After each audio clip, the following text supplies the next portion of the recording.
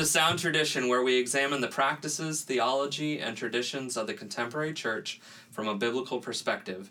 My name is Jason Shirk. And my name is Luke Hitz. Well, we've just finished our brief survey of the doctrine of baptism, and I wanted to get back to a topic that we introduced earlier, dealing with the Sabbath. And there will be a couple more podcasts dealing with this topic of Sabbath and Sunday worship. And if you remember our previous podcast, and I highly recommend listening to it if you haven't, we concluded our discussion with the idea that Jesus is the fulfillment of the Sabbath, and so the Sabbath rest is to be found in him. In this way, a regular Sabbath celebration is not required because the reality to which the Sabbath pointed has already come. We saw that the Sabbath was meant to be a shadow or a picture of something to come. During this podcast, we'll discuss why we worship on Sunday. And at the outset of our discussion, I wanted to make a few points clear. First of all, we do not believe, or at least I don't know what Luke believes at this point now. So we do not believe that... You make a statement and I'll say agreed or disagree. Yeah, there you go. Okay. We do not believe that Sunday is the Christian Sabbath. I agree with that. Yeah, there you go. Okay. And it'd be impossible to lay out all the reasons for why I do not believe that Sunday is the Christian Sabbath, but I will give a couple. One of them is a statement by Eusebius, an early Christian historian from the 200s, who wrote that a sect of Christianity, the Ebionites, practiced both Sabbath and Sunday worship alongside each other. So you have this idea that if they practiced both Sabbath and Sunday, they obviously viewed those two things as separate. Because if Sunday was the Sabbath, they would have just practiced Sunday.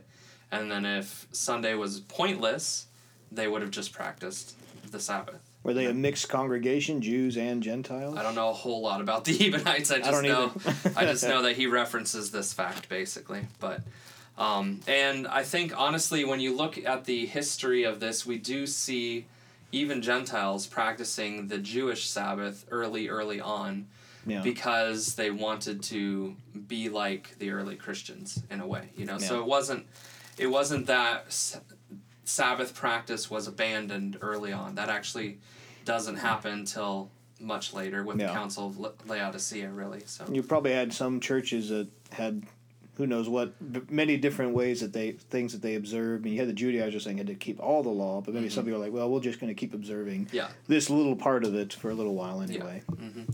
And you obviously had Jewish Christians who practiced Sabbath as part of being Jewish. They probably kept still a lot of Jewish traditions, which probably wasn't terrible as long as they recognized it wasn't their salvation. But they'd done it their whole life. Why would they quit?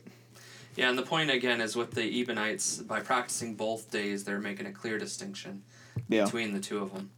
Another quote that is important is one from Justin Martyr, who was born in 100 A.D., so this is right after, literally 10 years after John, the Apostle John, dies. You've got, or writes the book of Revelation, at least, okay? You've got 100 A.D., Justin Martyr is born. And he taught that the Sabbath was a perpetual Sabbath in Jesus Christ and not a specific day. And the quote that I have here is, "The new law requires you to keep perpetual Sabbath, and you, because you are idle for one day," talking to the Jews, "suppose you are pious, not discerning why this has been commanded of you." So he continues on, he says, "The Lord our God does not take pleasure in such observances." This is from his dialogue 12, verse number 3. And the idea here is Justin Martyr was refuting Judaizers at the time. And he was making the point that you observe one day of idleness, and that's your Sabbath. But he's trying to make the point that God's purpose was that we would have a perpetual or a continual Sabbath that we experience in Jesus Christ. And we're not just choosing Sunday to be our idle day. Right, yeah. Which a lot of people through history observed it that way. Yeah, and it's kind of interesting when you look at the early church fathers, they really latched onto that concept of the Sabbath was an idle day, so they were accusing the Jews of just being lazy. And to them, the Sabbath was a day for holiness. And so the focus was a call to holiness, basically. And that's where you have your worship and all this type of stuff coming in. I think it's still there today. I mean, people practicing Jews today, every Sabbath, it's not just a day to sit around and... Yeah, they go to synagogue. They go to synagogue, yep. They're examining themselves, which is what we do on Sunday, or should be. Yeah.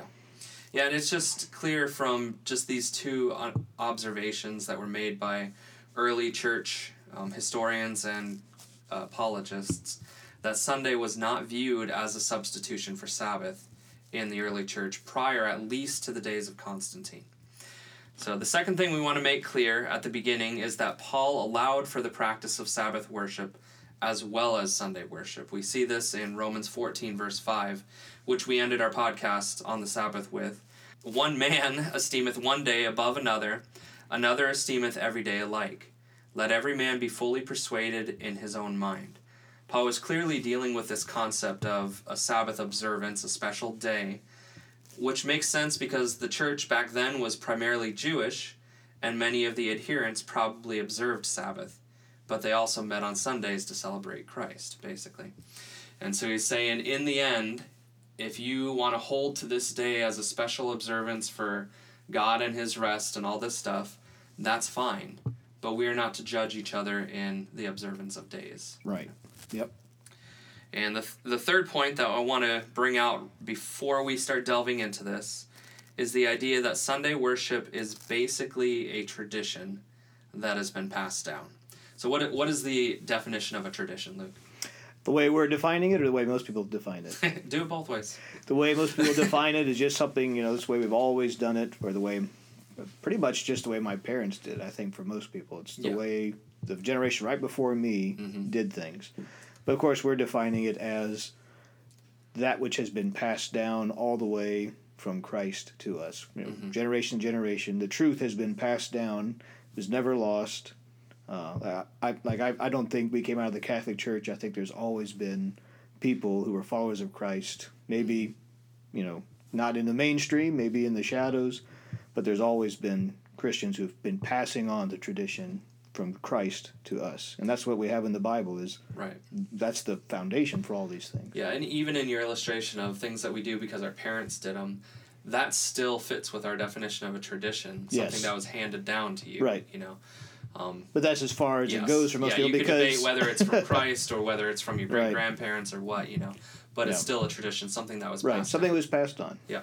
And the reason I bring this up, one, obviously, is our podcast is Sound Tradition. We want to evaluate tradition, whether it's biblical, whether it's helpful, or whether it's something that we should just totally reject, So the question is Sunday worship a tradition that we have to die for, basically, So, and in where this is coming from for me is when we were in Nepal, Saturday actually happened to be the only day that people could get off. Oh, really? Just because of the way their society worked? Yeah, because of the way their society worked, the way the culture worked and everything. So, and we don't necessarily publicly broadcast this a lot, but churches in Nepal met on Saturday. They did not meet on Sunday. Yeah. So. I'm immediately not going to fund anybody in Nepal ever. No. Yeah, there you go. But when you look back and think about the culture of the early Christian church as well, when were slaves going to get a day off? Did they? Yeah, so at least it wasn't Sunday, so, but... I mean, Jewish slaves, probably Sabbath day, if they were good Jews, they would have been on Sabbath. Right, yeah. So you have this idea that Sunday literally is basically, it's a tradition, and where I'm coming from is we don't have a direct command in the Bible that says, you shall worship on Sunday. Correct. We have principles of not forsaking the assembling of ourselves and the benefits of being together as believers.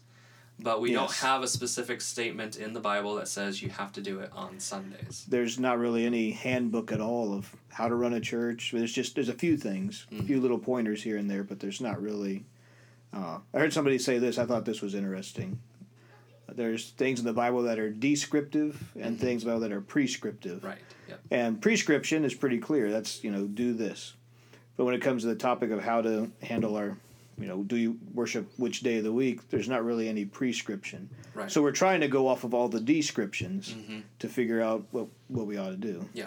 And it's not wrong for us to worship on Sunday even though there's no direct command to do so, obviously. Correct. That's the point of this podcast, is we want to decide, is this tradition helpful? Is it biblical in its basis? Because as we will see as we go through here, there is biblical evidence for meeting together on Sundays. Now I believe that the Jewish Christians met multiple days during the week as well, and I think Luke's convinced of that as well. But there is evidence that Sunday was a special day in the Christian mindset, and we'll go into that some more. And so we have carried on that tradition from all the way back to then till now. What's the point of getting rid of that practice today, Right. So well, it's pretty well ingrained. I mean, it's you talk about Nepal, that's the only way they could get off work. I mean, it's expected in our culture now for people to want to go to church on Sunday. You'd have to start that all over again. We're now it's Tuesday, Yes. Why do you want off Tuesday? We go to church. Why? Nobody does. It would be an uphill battle to change that. Yeah. And obviously, I could think of some other solutions to the whole not off on Sunday issue. Maybe just have your services in the evenings every night, There are other things. There are other things you could do. Yeah, but the point again is this, that there wasn't a direct command that we should worship on Sundays, or at least only on Sundays either, And so when we look at this idea of tradition, it is something that has been handed down to us, and it was handed down all the way from the beginning, from the Christian church. This was a practice that they had, and it was something that they continued on.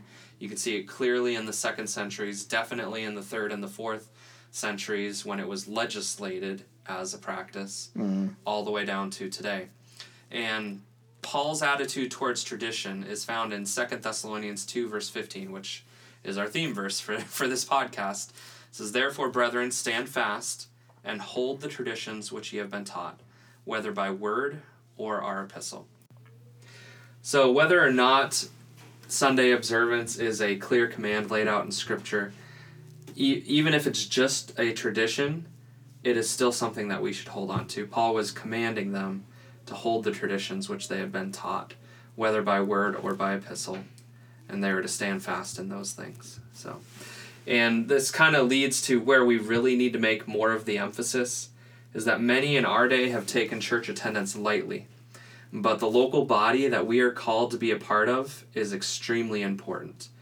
One of the passages that we'll be getting to in my Sunday school class is Hebrews 10, verse 25, which says we are not to forsake our gathering together, or our meeting together, basically.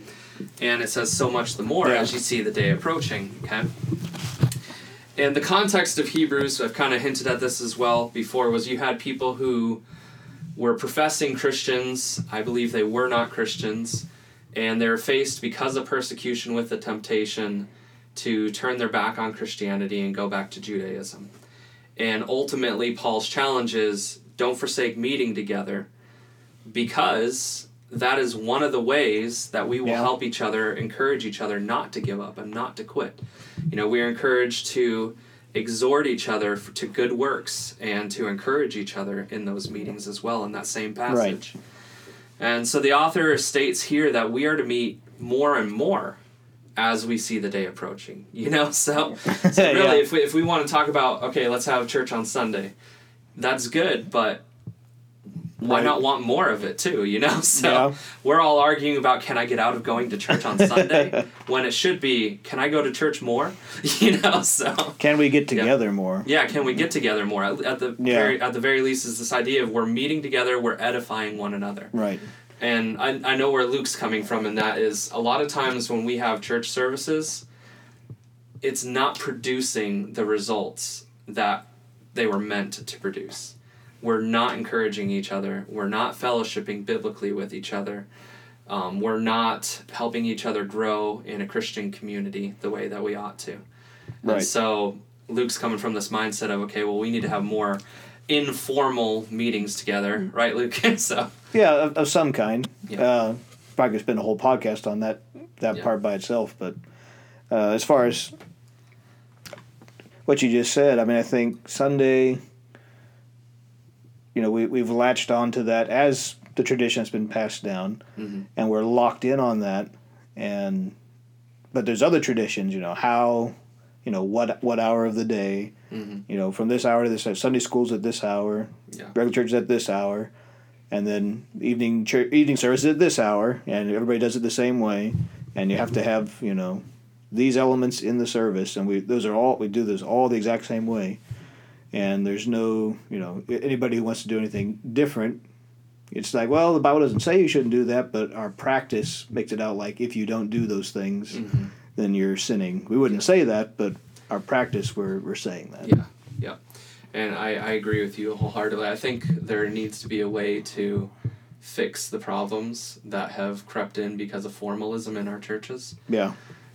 It's not, church meetings are not producing what they were intended to produce. I'm not saying our Sundays, we just need to throw it all out. I'm not saying that at all. We can do something else extra, or we could change the way we do Sunday. Yeah. But it's not because we're saying Sunday's not the Sabbath, therefore we can do it any day we want. We're not trying to say anything like that. Yeah. We are just saying, let's think outside the box maybe. Yeah. Not forsake what God has said in the Bible, what we need to be doing, or tradition that's been passed down, meeting on Sunday, fine, no problem with that. Yeah. But are we missing? Are we throwing out the baby with the bathwater? Are we missing something because we're at this point just holding on to a tradition at the expense of other things? Right. Yeah. And I think again, like I said earlier, our attitude should not be how can I get out of Sunday service. Correct. Our attitude should be what can I get more out of the Sunday service, or what else can we do? Yeah. As well as the Sunday service. I don't know how many, it's hard to know without taking a poll or something, how many people, their attitude is, I just don't want to be at church. I do, I can say from my own experience, there's been times I've just been tired. You get tired, you're working, and you got a million irons in the fire, and you're tired, and you're like, well, I'm not going to go to church, And that's probably a lot of people's excuse, And then, I'm coughing. I'm sick. It's okay, all right. Baloney. If you had something you wanted to go to that was really special, you're really excited about, you were coughing, you'd go anyway. Yeah. But when it's church, I don't want to spread my disease, or whatever. Yeah. But we shouldn't be looking for those excuses. But if there's times where we are emotionally tired, or we're stressed, and maybe I think a lot of people in a lot of churches are disappointed with their church, and they're like, I'm not excited about going. Why? I'm not going to go. I'm going to stay home. Yeah, and all those things kind of play into a current trend where we have this emergent church philosophy where the church itself is not actually important. Just being a Christian out in the world is what's important. And I think that philosophy is in direct contradiction to what the Bible says. Ephesians 4, verse 11 through 12 talks about the spiritual gifts that have been gifted to the church for the edification of the body, And you can't practice your spiritual gifts directly with other people unless you're meeting with other people. Right. So it's you got to have that outflow to edify the local body of Christ. Also, 1 Corinthians 12 talks about how the eye can't say to the ear, I don't need you, and all this stuff, and how we are to weep with those who weep and rejoice with those who rejoice. We're to edify one another and build each other up.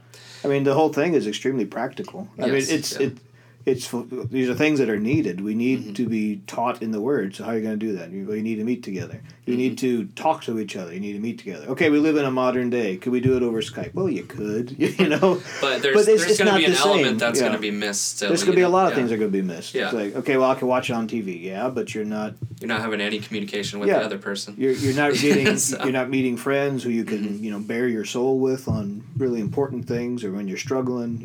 There's things. It's very practical to meet together. Yeah. I don't. Maybe why this is another topic. Why did God not say very specific things in the Bible? You could pick a lot of topics. Why did God say not to watch TV? Or they hadn't been invented yet, but whatever the topic you want to choose, it seems like, well, why is God silent on that topic? I said, well, maybe it's because it's common sense. It's just pretty obvious.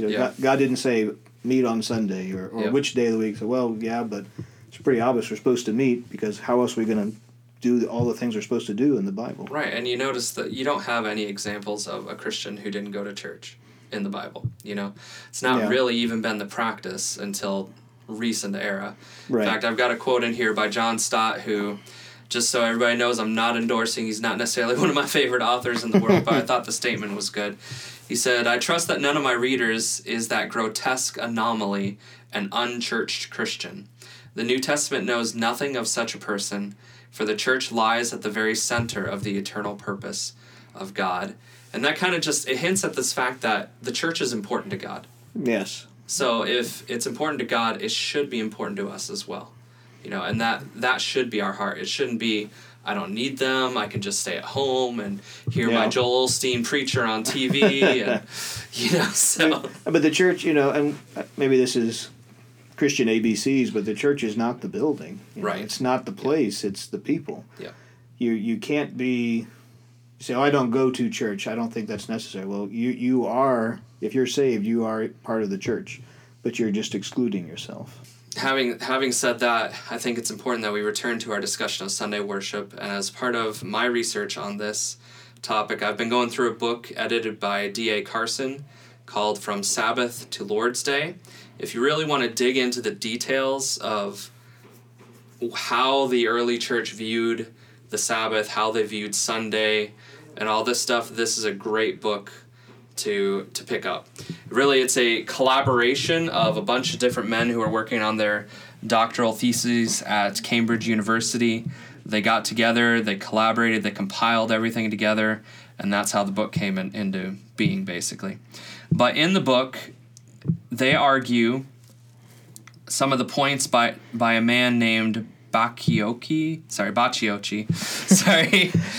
Looks like broccoli. Yeah, so an Italian philosopher whose premise was that Sunday worship began in the 2nd century as a substitute for the Sabbath. And his argument is based on 4 main points. The first point that he makes is that Sunday worship could not have originated in Palestine Christianity since Jewish Christians celebrated the Sabbath. Okay, and you can see some examples of this where even Paul, when he went into a village, where did he go first? It says he went to the synagogue. He went to the synagogue, and most likely on the Sabbath day. So you have Jewish Christians in the synagogue on the Sabbath. But as we've already pointed out from the Ebionites example, and then from the passages we're going to look at in the Bible, they also met on Sundays.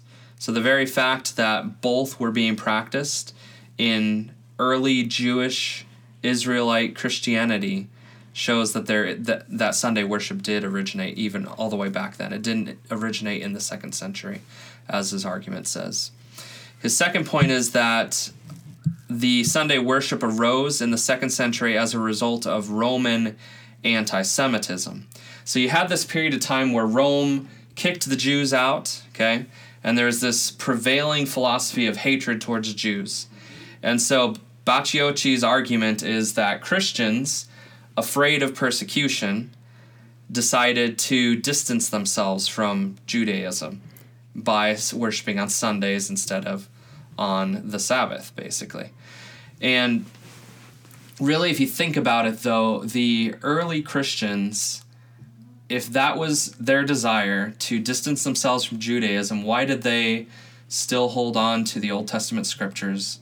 Why did they still claim to be worshiping the same God as the Jews and all these points? They didn't distance themselves enough if that's all that was the motivation behind going to church on Sunday. Motivation may have simply been we don't want to die, Yeah, right. So we meet on a different day. I mean, I don't know. Yeah, it's just the first thought popped in my head. Like I've said before, it's provable from these other points that they worshipped on both days. It wasn't an either or situation. So, and that goes all the way back to the 1st century, not the 2nd and the 3rd. So his third argument is that Sunday worship was accomplished because of the Church of Rome persuaded all the other churches to adopt it in the 2nd century. The problem with this argument is that Bacciocchi is assuming that the Roman Church was as powerful in the 2nd century as it was in the 3rd and the 4th century. If you look back at history, what was the one single event that made the Roman Church powerful in its influence over all the other churches? Well, was it Constantine who made it legal? Right, Constantine making Christianity legal. Really, Roman Catholicism started at that point, okay? And so you have the Roman Church's influence spreading because of that decision that Constantine made.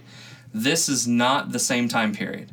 2nd century AD is earlier than Constantine. So, right. He was 300, late 300s? Late 300s, yeah. And really their power became solidified more in the 400s, So in the 2nd century, we have an example of this at the end of the 2nd century. The Vicar of Rome tried to make the other churches adopt a Sunday Easter. Now, this is kind of separately related, but there was a debate about whether Easter, the holiday, should be celebrated on the 14th of the month Nisan, or should always be on a Sunday. Okay, because the 14th of Nisan would change days depending on what year it was. Right. But the Vicar of Rome wanted it to always be on a Sunday. And he tried to push this on the other churches, but he got major pushback from all the churches of Asia and from other churches in different areas. Interesting. And so it just shows that the power of the church at Rome at that time was still not limited. It wasn't as extensive as Bacciochi assumes it must be, because he's reading back into history what their power was later on, basically. Right. So the fourth argument that he makes is that Sunday worship was a form of syncretism, since it was already popular to celebrate the sun god on Sunday. And so these Christians in Rome just adopted Sunday worship that was already existing in Rome because they worship the sun god, so we're going to worship our God. And our God, it makes it easier for us to talk about our God because Jesus is light and all this stuff, It's the same argument that's used for Christmas. It's like, hey, they're being persecuted, so they borrowed Roman holidays. Right. So nobody was like, what are you celebrating? Well, of course I'm celebrating the Roman holiday. But they're really and you do have that argument with Christmas, but the Christmas switch, the syncretism with Christmas, that occurred after Catholicism, after Constantine as well. And so I think he's making an assumption, and he's taken for granted that early Christian church would have rejected paganism. He's assuming that the church after Constantine is the same as it was before Constantine. And it makes sense that the church after Constantine would have adopted syncretistic practices, because with the freedom of religion and, in fact, the promotion of Christianity under Constantine, it was more popular to be a Christian. So there probably were a lot of people who were not real Christians claiming to be Christians at that time. I find the whole... I need to do my research on this, but I find the whole process of the Catholic Church and the Roman Catholic Church coming into power, I don't think it was brought about by people who really cared about Christianity. No. It was definitely corrupt power play of people, and then obviously down the road you get into the Dark Ages because they were suppressing knowledge, but that's much further down the road. Yeah. So we've dealt with kind of the background, the historical side of this. I want to get into the Bible passage. We're running out of time here, so I want to make sure we hit on these. And before we get into it, I want to just state that we're not going to deal with the resurrection passages this week, as I want to dedicate more time to them in the next podcast. But the first passage that deals with the first day of the week being a day of worship is Acts 20 and verse number 7, which says, "And upon the first day of the week, when the disciples came together to break bread, Paul preached unto them, ready to depart on the morrow, and continued his speech until midnight." So here in this passage, we have mentioned two of the purposes for church meetings in the early church. You remember Acts chapter 2, when it talks about what they did when they gathered together? There were, I believe, 4 different things. They were in the upper room.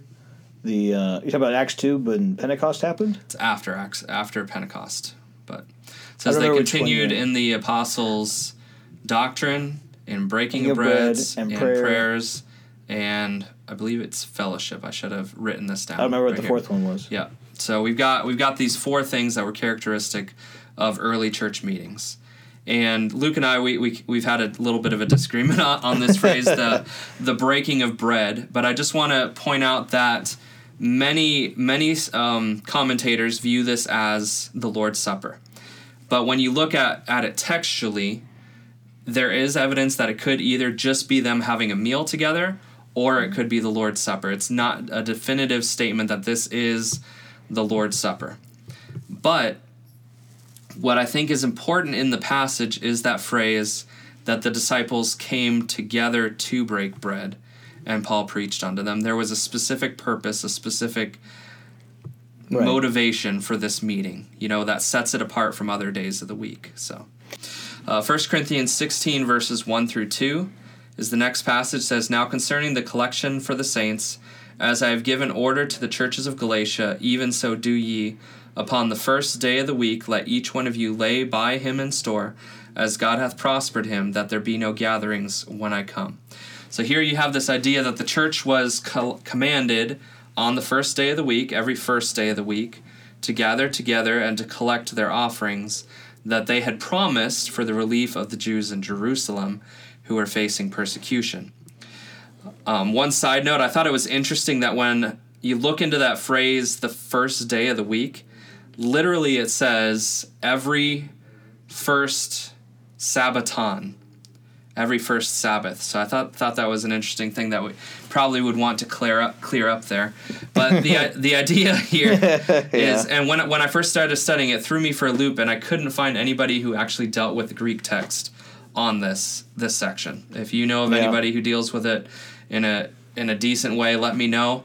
But from my study, what I've got from what I've researched and everything, is that word for Sabbath in this case refers to a 7-day period of time, and that is the first of 7 days, basically would be a literal translation of it. So he's saying every first of 7 days. That word upon in Greek can also be each or every, so that's where I'm getting that every first of 7 days. They are to gather together to collect the offering.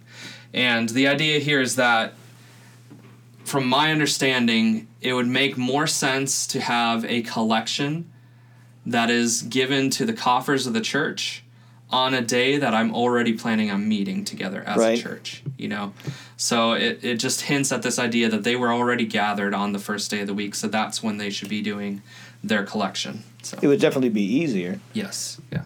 Is there anything in the verse that indicates that they were meeting together? Because just my reading of it is, upon the first day of the week, everyone lay by him in store. What does it mean by lay by him? Were they like gathering it up at home, and then whenever Paul came, then they would all bring it? I mean, me that would seem more practical to me, but yeah.